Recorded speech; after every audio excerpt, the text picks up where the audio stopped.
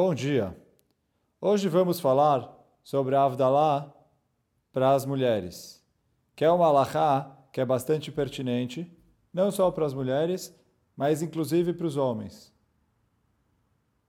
Como assim? Vamos ver.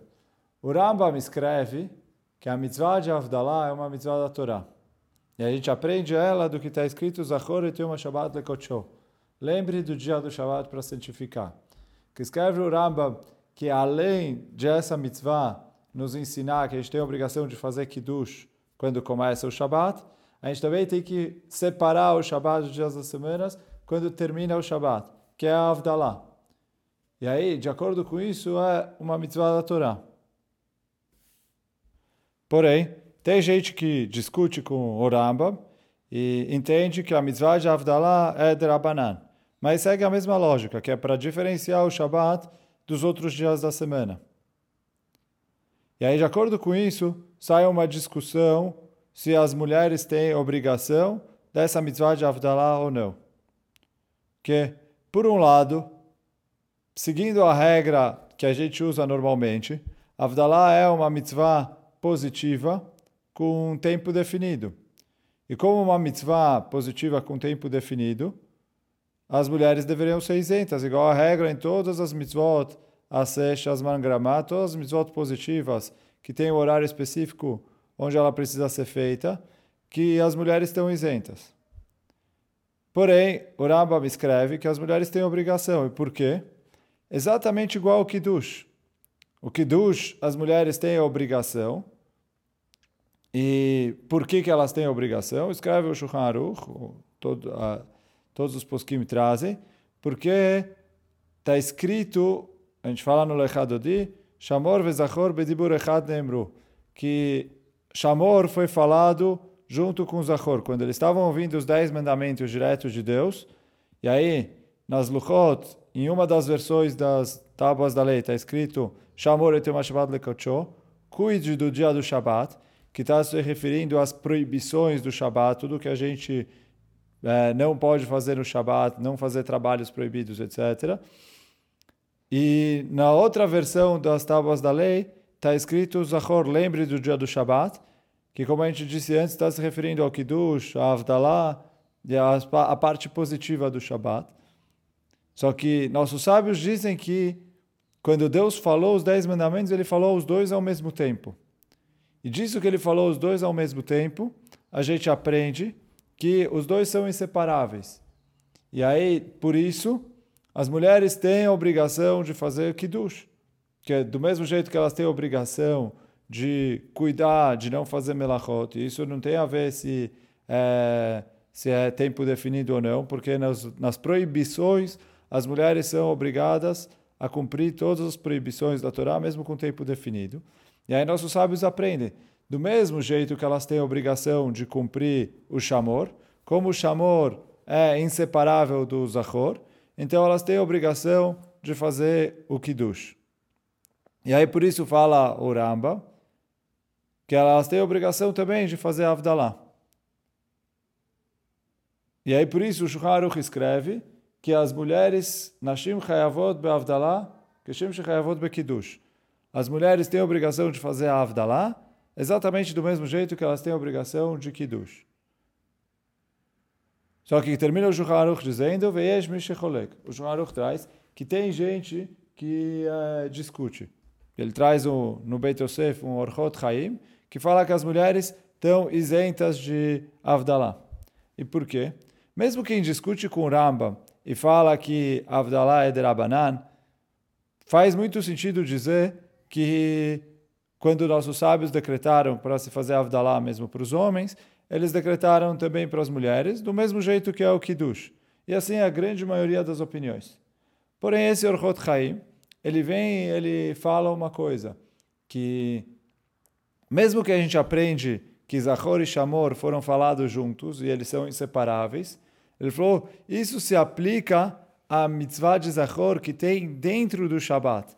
E aí, tudo que a gente faz relacionado ao Zachor, de lembrar. Então, por exemplo, o Kiddush, todo mundo concorda que as mulheres têm obrigação. Por quê?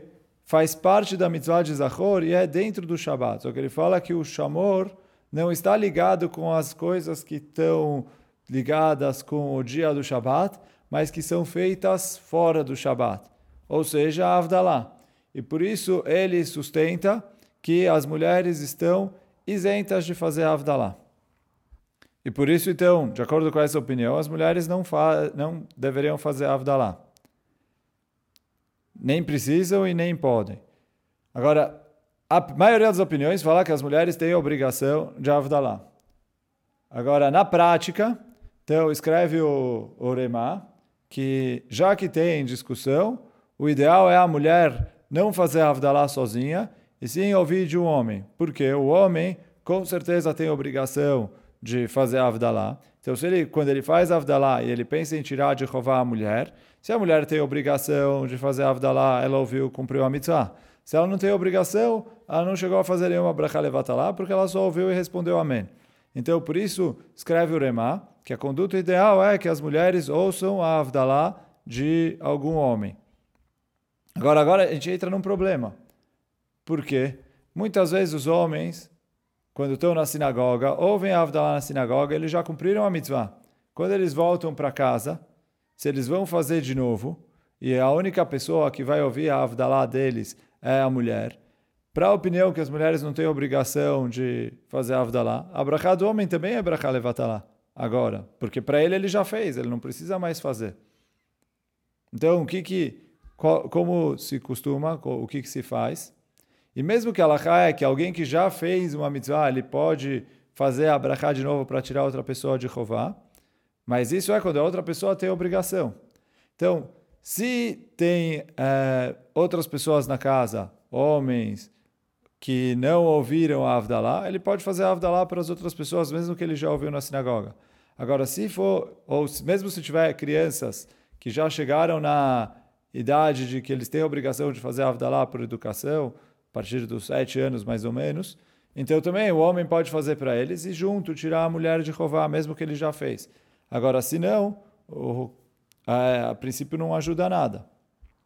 Por isso, nesse caso, o ideal é que o homem, quando está na sinagoga, ele sabe que a esposa ou as filhas estão esperando em casa para ouvir a Havdalah, que ele pense em não sair de Rová na Havdalah da sinagoga, e com isso ele pode fazer a Havdalah sem nenhuma restrição para as pessoas da casa dele. E esse é o ideal.